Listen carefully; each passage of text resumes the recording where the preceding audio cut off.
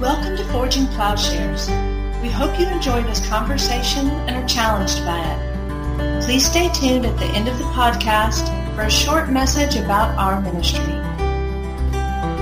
Hey, I'm here with Megan Kenyon, and this is part 2 of our podcast on art and theology. Megan is an artist and is a theologian, and she's bringing the two realms together to talk in an informed way about who she is as an artist and Christian. And so we've covered a bit of the history of art. And let's move then. Maybe we could go to kind of set up the contrast. Who is it? It's is it in the Dutch Reformed tradition that we get Vermeer? Yeah, he'd be kind of coming out of that world, because it's like Vermeer and Rembrandt and those guys are all kind of concurrent, and they're in that kind of side of Europe. And so described how Vermeer's procedure in painting. So Vermeer, it's not a totally known thing, but they're pretty sure that he's one of the first people to use what they call a camera obscura, which is a very, very early version of what we would consider a camera. It's actually more like a projection device, because what they would do is they would have this box full of mirrors that would be able to, you could look through it and see the image, but it would reflect the image of what you're looking at upside down onto something, so you could then trace it onto a canvas or a piece of paper or whatever. So they're pretty sure that Vermeer used that in his studio, that he would set up these kind of still lifes with people in them, as it were, and then use the camera obscura to jot the image down on the canvas and then paint it in afterwards, so that he's literally recreating what he's seeing as he's seeing it, as exact as he possibly can. And so it's, there's no question it's beautiful and striking. If free, maybe is it on the order, and tell me why I'm wrong here, I hope I'm wrong, that it's not as trite as a painting by Kincaid or... Yeah. I would say that I like Vermeer a lot more than Kincaid, but I mean, that might be partially just personal taste. One of the things that Vermeer is doing is he is not putting a rosy sheen on life. He's trying to present life exactly the way it is in his world. And so it's, like one of his models was often his wife, or they'd be, people that he knew that would model for him. They'd be wearing the kind of clothes that they would wear. Maybe they're nicer than your everyday kind of clothes, but like, one of the paintings I really like by his, it's, I think, The Milkmaid? I can't remember the title of it now. But, it's, a servant girl just pouring milk into a jar. That's the kind of thing that you would just see probably around someone's house. And there doesn't seem to be, because he paints a lot of rich people, but he also paints what would be considered kind of poor people as well. And so he's painting his world the way it is. Versus a Thomas Kincaid, which, while he is an incredible painter when it comes to creating light, where it feels like the canvas itself almost has light behind it, he's created these worlds. Like I was just listening to a lecture by Mark Lamberton. He's the president of Fuller Seminary, and he was talking about the concept of beauty and true beauty in the world and why we need beauty. And he was talking about one of the reasons why he doesn't like Thomas Kincaid is because Thomas Kincaid has created these worlds that look nothing like the world he knows. Who lives in these kinds of cottages with these like abundant, beautiful gardens and this kind of old-fashioned sense of life. Like, I know for me personally, I've never lived anywhere like that. I've never even gone on vacation somewhere like that. It's kind of a false ideal. And so, while I think it was maybe created with an intention towards, presenting light, presenting joy and happiness and things like that, instead it comes off feeling really fake and phony, because whose life really looks like that? If your life does look like that, how on earth did you achieve that? And so that would be kind of my... And so, and maybe, I sometimes, my aesthetic development may be lacking. But I already know what Vermeer is doing. Yeah. But nonetheless, there is something striking in the Dutch, Reformed tradition, that it is almost bringing out a holiness in everydayness reflective of the theology. Yeah. Now that goes bad. Yes. Now explain why. One of the things that happens, it's in the world in general, and it takes out the art world with just as much force as it did everything else, is the Enlightenment. You have these guys who, some of them were Christian, some of them were not, but they're trying to come up with logical proof for everything in life. And if you can't specifically, with reasonable proof, prove something true, then it's not considered valid or worthy of time, essentially.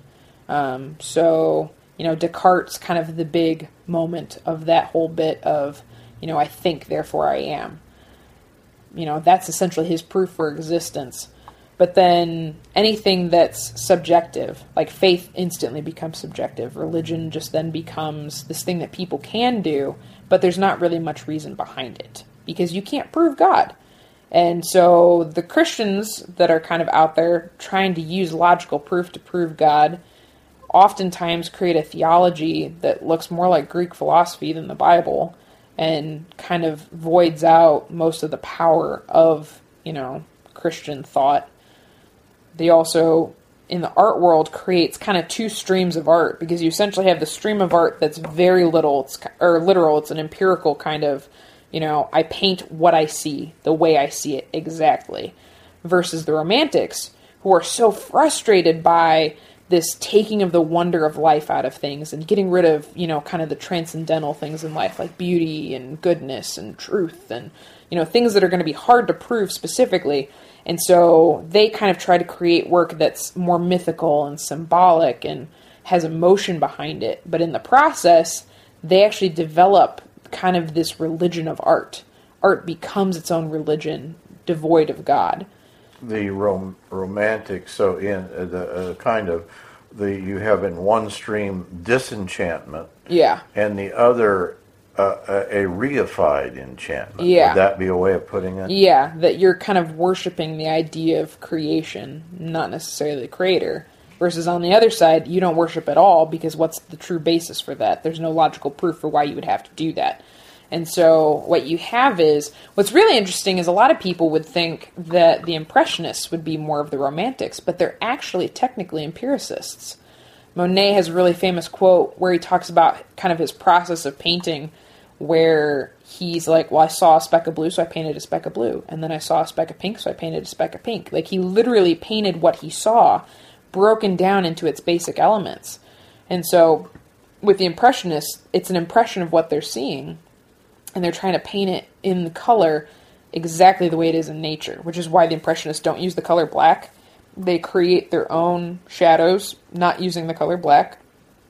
Out of the Impressionists, you technically very quickly get, not very quickly, but within a pretty short span of time, they're what moves into Cubism. Weirdly enough, you would never, if you didn't really know a whole lot about art, hadn't looked at a lot of art, it would seem kind of a weird jump to go from Impressionism to Cubism, but they're essentially taking the same concept of, I paint what I see, the literal thing, and breaking it down into a very basic geometric form. I think it's Mondrian. He's kind of the famous, kind of cubist who has just like the square boxes that it's like little black squares that have yellow and red and blue in them. He said geometry was one of the few things in life he knew he could prove, and he wanted to break down art into geometry to make it as literal as possible. Kind of the same thing with Picasso. He's creating a way through using kind of these weird, choppy versions of humanity. He's creating a way where you can see everything all at once and then flattening out the image. And so, yeah, you have kind of them going up that stream. On the other side of it, you have the Romantics, who are all about expression. That's actually where you get Van Gogh. Van Gogh is not an impressionist, he's an expressionist. And he's actually a bit of an oddity even with the expressionists because he's kind of a Christian as well.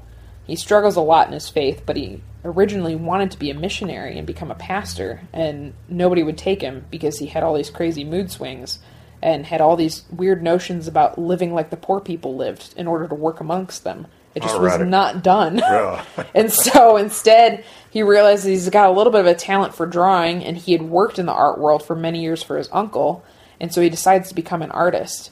And in a very short span of time, just creates an incredible body of work.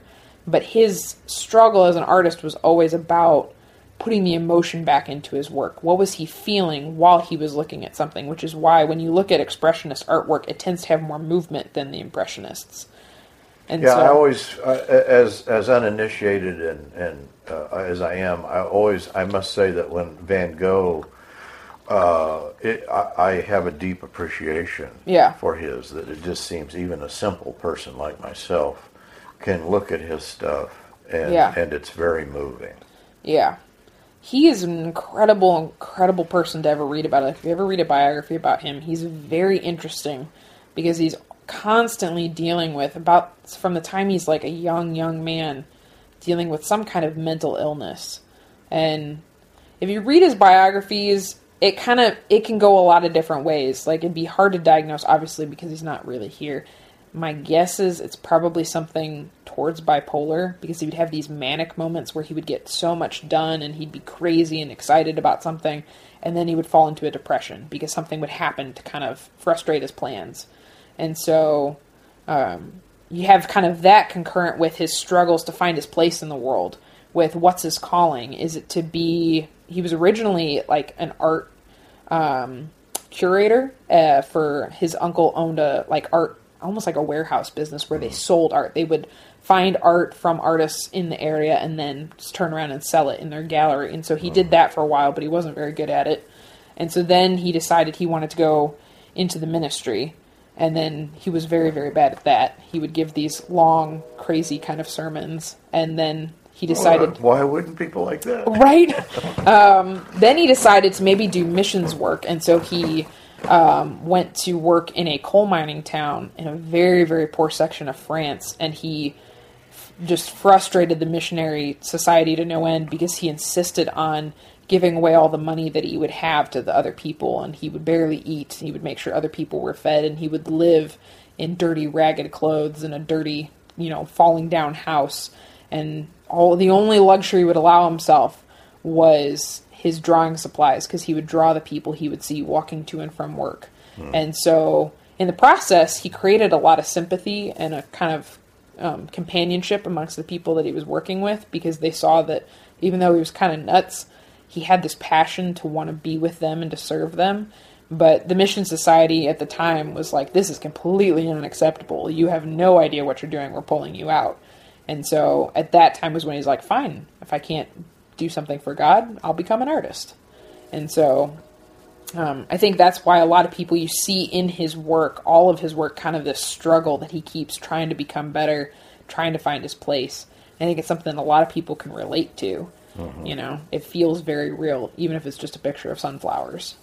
Which there's the whole. Have you seen the film? I think Loving Vincent. Yes, so good. Yeah. Just imagining the amount of work it took to make that film is staggering. But then the film itself is really, really. It's beautifully done. But then the story is really interesting as well, because you're kind of getting Vincent van Gogh's life story from the people that would have known him in that time. And so, and by the way, the most recent biographical information, which indicates he didn't commit suicide at all. Yeah. It was a kind of semi-accident. Yeah. That he covered up by not saying anything and making it look like a suicide. Yeah. Well, so you have the. Let me see if I can keep this straight. So there's philosophically and theologically. Yeah. There is the Reformation, and then the kind of move to René Descartes. Yeah. And with Cartesian understanding, things are broken down. Everything is valued maybe mathematically. Yeah. That by its dimensions. The thing I've heard about Descartes, or a follower of Descartes in Paris, that a group of young men were walking on the banks of the river in Paris, and a dog came up, and the young guy, kicked the dog in the stomach, And his companions were shocked because, he would do such a thing. And he said, well, we know that it's just a mere machine. Yeah. That Cartesianism moves into a kind of Newtonianism in which the universe is conceived mechanically. Yeah. And maybe even everything up to, and sometimes including human beings, then are lacking in any kind of value. Well, and that's the thing you see kind of as you come into World War I, the moments just prior to World War I happening, is there's this strange kind of understanding of what a human being is, because you either have the very romantic notion of you're entirely a spiritual being and you can attain to a spiritual place through art, through whatever it might be. The body is kind of not necessary anymore. From the more empirical side of art, you have this, we're breaking down everything into exactly what we feel. It's a very kind of distant, almost cold. The body is just a machine. People are not really anything special any more than... That's one of the really interesting things that happens in the early Impressionist movement, is they do kind of similar to what the early Dutch painters had done, in that they paint everyday people, but now they're painting prostitutes and drunks and, drug addicts and people that they're hanging out with in these bars and, the lower ends of Paris or whatever. And when they try to present these paintings in the big art salons in Paris, the art world is shocked and appalled. They start riots because people are like, this is not real art. You should never have these types of people in with, all of these fine depictions of art. And essentially the Impressionists are saying, this is what we see. This is where we live. This is what is in front of us. But there's no attempts made within that to say, how can you make life better for those, people that are stuck in those ways of life? It's just, this is what life is. And so you have that kind of Nietzschean, life is nothing, everything is meaningless, just get over it, which all radically changes when World War I happens, because now we see that mankind is not just the spiritual being that can attain to some higher plane, but he is maybe more of the machine. But maybe that's not a good thing, because now these human machines are making machines to kill other humans, and the just death and destruction that's, kind of wreaked havoc through Europe becomes almost overwhelming, that nobody has ever seen death kind of on that scale up to that point, and the art world doesn't really know what to do with that anymore. There's kind of this refusion of the two strains of art where the romantics are completely disillusioned, and the empiricists are like, well, this isn't really what we wanted. And so art takes a really dark turn because it doesn't really know what to do to try to deal with the trauma of the war. And it doesn't really get much of a reprieve because World War II happens pretty quickly on the heels of World War I. And so you have, within just the first half of a century, so much death on a scale that nobody has ever seen. And, most people would have been alive for both wars in some cases, that now you're having to deal with, what do I really believe? What's really true and valid? Can human beings ever be real human beings again? Or are they always just going to be these monsters that treat each other with violence and depravity? And so does this give rise to Cubism and modernism? It's actually, Cubism kind of falls at the beginning of kind of the World War II era, and it falls out of favor pretty quickly after that. It's kind of picked up in ways and shapes in other spots, but it's being used in a different way after both of the wars. And so what you have in the modern art world is an entirely different way of looking at art. You can't necessarily talk about modern art in the same way that you talk about other types of art. There's a loss of focal point in some places. So when you look at the painting, there's not one specific thing you're supposed to look at first. You're trying to take it all in at once.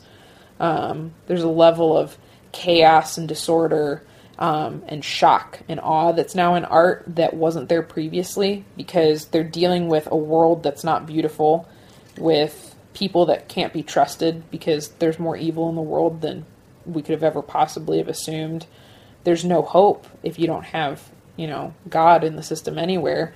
And so you're left with a world that's dark and disillusioned.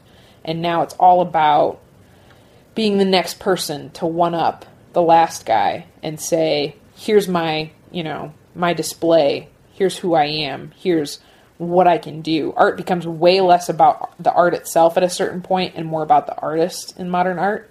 And it becomes very quickly this avant-garde kind of thing where, like you have Jackson Pollock's kind of early on, and he does the splatter paintings, which is an almost total existentialist kind of evaluation of painting, where he's creating the painting and creating himself at the same time. He's learning about himself and saying, this is who I am, and it changes as he changes the painting. And so he never has any plan going into it. He just starts making, and it comes out to be what it comes out to be.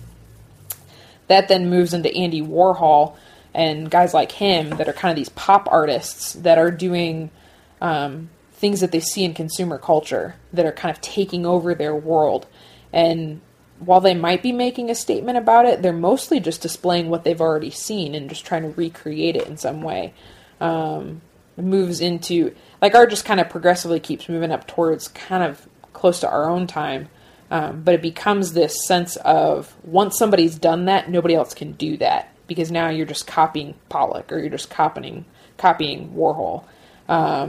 The artists themselves live these lives that are kind of avant-garde and on the edge and on the fringe, and there becomes this weird dynamic of elitism in art where the artists are considered elites even though they may live like, poverty level, because they're considered, culturally, avant-garde. They live on the edges, on the fringe. They do things that no one else would do, at a time when no one else would do them. But they're funded by people with a lot of money and a lot of education who are now dictating what taste and culture ought to look like.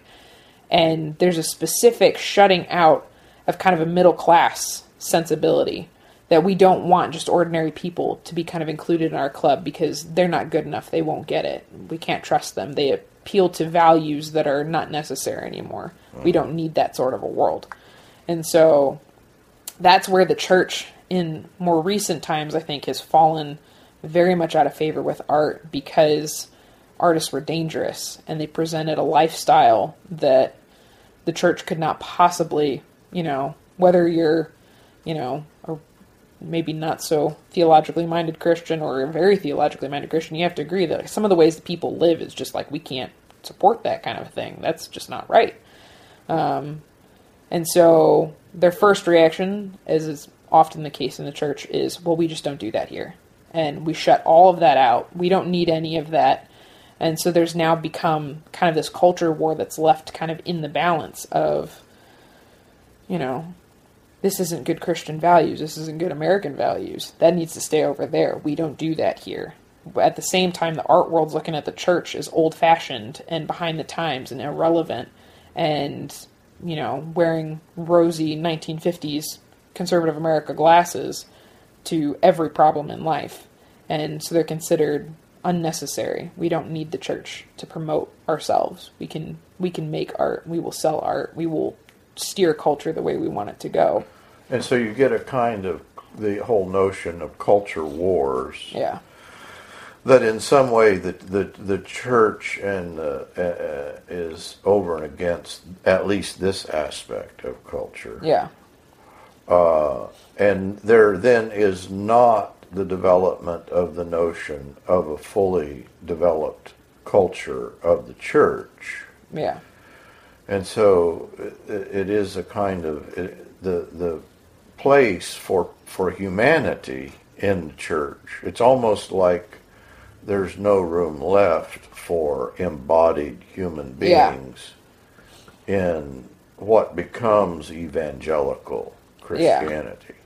It's funny because it becomes the kind of thing where, we may have started off with this, Protestant work ethic where there's kind of this, value placed on having a job, doing a job well, making a solid paycheck, providing for your family. It's considered a Christian ideal. Somehow that just kind of morphs through time into, it's not even like your vocation is a thing that you can do as a Christian. The only thing you can really do as a Christian is show up to church on Sunday, listen politely to the sermon, sing the couple of songs, pray the prayer, and then go about the rest of your life. Somehow Christianity never touches on any other part of your life. And so, yeah, there's not a fully embodied, humanity to Christianity anymore, because I'm a Christian on Sunday when I put on my church clothes and I sit in the pew and I, nicely shake hands with the people standing around me. But I'm something else during the rest of the week when I go to my job and when I sit with my family at dinner and when I, do my fun hobbies or whatever it might be. I can do those completely devoid of, my faith in a way, and not have a single problem with that. There's not even an understanding, I feel like, in the church nowadays where people even know that they're missing out. Versus what, the gospel really says. And it kind of goes back to what we said in part 1, that, Christ's command is, if you are my disciple, you will do as I commanded, and part of Christ's command is that your decision to follow him has to influence literally everything you do, from how you wake up in the morning, to how you brush your teeth, to how you make breakfast for your family, to how you work at your job, to anything you might do in the day from Monday through Sunday, that there's no special privileging of one day over the other, that any day you can be, where 2 or more are gathered in my name, I am there. That you don't have to be someplace special to be a Christian. You're supposed to be a Christian in every moment. And I feel like that's where the art world then can kind of be brought back in. Because like you said, that it's a false idea of what culture's supposed to be. That somehow the church doesn't have a culture, or that the church's culture is, ichthus stickers on the backs of cars. You've heard me say this before, but then the question arises, how do you reincorporate a fully orbed, full appreciation of what a human being is into the church? And I think it's provided for in a correct theological understanding, one of the facets of which would be the notion of Sabbath. Yeah. That in, on the seventh day when God rested, it's not that he quit doing stuff. Yeah. It's that in a sense that here is God. We see him walking in the garden in the cool of the day. If you're thinking in the terms of the temple, here is the point. The seventh day is the point that God would be installed, that he comes to his temple. And so in a book like Hebrews, you have the picture of that we cease one form of activity, working, toiling, a kind of, in what it becomes in a sinful understanding of futility that of work, that is very much represented in capitalism, I think. Yeah. That what if you think of the strange thing that capitalism is, here it is actually the fusion of a theological understanding. We often think that that Christianity and secularity are some sort of opposed system, but actually what you have in Calvinism is theology giving rise to secularism. Yeah. And what you've just described is a secular valuation that has come to invade the church because of the very, theological notion. And so what is lost in all that, or what's represented in capitalism, is I think the Bitcoin that has just occurred is a neat illustration that there's nothing there. Literally, as far as I know, just some numbers. There is nothing that it's just anybody can create a currency. Yeah. Because there's nothing there in the currency. Well, that's all that capitalism is. It's the circulation of the sign of value. Yeah. But we've given implicit value to the sign, so that the thing that the sign is in some way, the idea of wealth or collecting money. Yeah. Which the paper that it's printed on is not intrinsically valuable. No. But we imagine that it is. We imagine that wealth is intrinsically valuable, and it's precisely because of bad theology. Yeah. And so that is, I think, the end point of what Paul describes as the love of money being idolatry. Yeah. What is idolatry? The idol is itself nothing. Yeah. And you reify and absolutize the nothing. Yeah. And a person whose value system is based upon this reduces to an empty container that pure drive. You know, I imagine Gordon Gekko getting up in the movie Wall Street and saying, greed is good. Yeah. Pure drive is divine. Yeah. That in some way, that is that we need to check out of that. And I think the way you check out of it is through a reintroduction of Sabbath redemption. That we are not bound by the 6 days, but we're bound by the redemptive activity of God, which is all-inclusive. Yeah. And so leisure is the wrong word, but maybe leisure gets at this, that a life filled with drive and the frenetic activity of accumulation cannot really have time for anything like that is human. Yeah. That we're emptied of our humanity. Yeah. And so I think through the leisure of Sabbath, the idea that, oh no, actually we have all the time in the world. Yeah. It is redemption time in which we are co-creators that we can reintroduce an appreciation of our fully orbed humanity. It makes me think of the early church and how they would live together and eat together, and they shared all things. And as anyone had need, they would give to that other one. I feel like in some ways that's not necessarily like specifically the answer, like communal living or whatever, isn't necessarily the answer to where we're at in the church today. I feel like in some ways the early church had a very specific time and a place to be able to do what they did. But I feel like within that, though, is the understanding that they're not working to work. They're working because it's part of what Christ has called them to as, you know, not just a vocation, but as a way to follow him. Like, it makes me think of Paul talking about when he would sit with Priscilla and Aquila and mend tents. You know, that Paul had a specific trade on top of being, you know, a missionary and presenting the word of God, that he was able to, you know, provide monetarily for himself. But you don't find him doing that all the time. And you don't find him obsessed over the work of being a tent maker. You know, we don't have like, you know, 10, 15 epistles in the Bible talking about tent making. We have all these epistles written by Paul talking about the work he did for Christ, the places that he went, the people that he saw, the things that he saw within the church that needed addressing, and the encouragement that he could give them. And I feel like that's what's a lot of times missing in church, is you have so much focus on, you know, I go do the church thing on Sunday because that's what, you know, good people do. But then the rest of the week, I'm so focused on advancing my career, or if you're a student, on getting through school so I can have a career. You know, I'm trying to figure this thing in life out, when maybe that's not really what the point is. Maybe you've spent all this time and all of this energy and exhausted yourself for nothing. You know, sure, maybe you've got the big house and the big boat, but what do you really have besides that?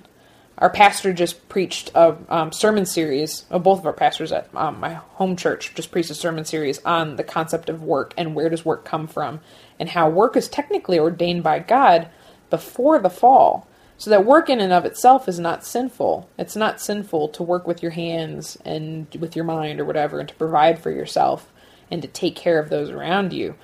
What becomes sinful is how we use work. And like you said, you know, are we, you know, making an idol out of the love of money? Are we even making an idol out of just the concept of work itself, and just this attainment of like perfection and excellence and always being better and trying harder? Or are we using work as a way to glorify God? And one of the things my pastor said at one point, he had, you know, kind of this little quote, was that just because you get a promotion doesn't mean it's from God. You know, within a Protestant work ethic, if you get a promotion, surely God wanted you to have that. You know, even our current televangelist crowd would tell you, you know, that you know God's favor is on your life if you're making more money and you have all of these things. You have a jet airplane. Yeah, exactly. And he made the comment, he's like, you know, what if you get the promotion and it means now you have to work even longer hours at the office and your family now suffers? Is that God's will? Would it be God's will that your kids never see you and that your wife doesn't remember what you look like? You know, or maybe it involves, doing a lot more traveling, and there's more temptation now that you're subjected to that you weren't subjected to before. You're putting yourself in a place of danger spiritually, or maybe it, just opens you up to ideas of pride. And I did this for myself. Like, my work has achieved this honor for myself, that, just sitting there, in your cube or wherever your place of business is, that you have that smug thought to yourself of, I did this for myself. I don't need God, Which there you end up then with the valuing of the marker of value, that it is a tautologist system in which there is no, it's almost like the very goals of capitalism are the art of the deal. And of course, this is the slight difference. And let's stop here with this thought and do one more. But let me stop with this thought, or your comment on it.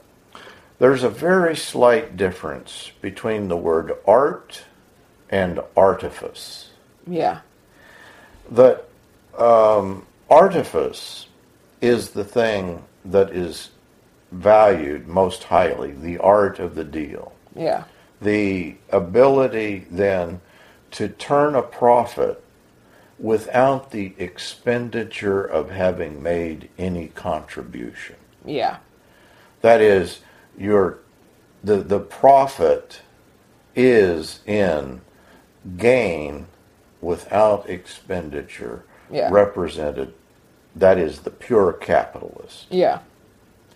In which this is the pinnacle of value, in which we've drained out anything of any real value. Yeah. Well, and in the same time, as it makes me think of, since I was a little tiny kid, I've always thought it was funny when you flip something over and it says made in China, or made in Taiwan, or made in Mexico, or wherever. And it's something that maybe looks specifically very American. Like, it might even have an American flag on it, but it was made in China. And as a little kid, I always thought that was so weird, that everything I own is made from somewhere else. And now as an adult, as you learn more about how business practices are conducted around the world, and you begin to realize that, these artificial things that we buy so that we have things that we like, things that we want, we can create kind of an aesthetic about our lives. But they're all kind of fake, and they're made somewhere else. And a lot of times they're made with unethical business practices, that people and the environment are being hurt simultaneously, versus a lifestyle that's built more on art, where it's something that took time. It took creativity. It took some kind of a purpose or a methodology behind it. Usually is made by somebody that's very good at what they do and has put a lot of time and hours into creating and honing their craft.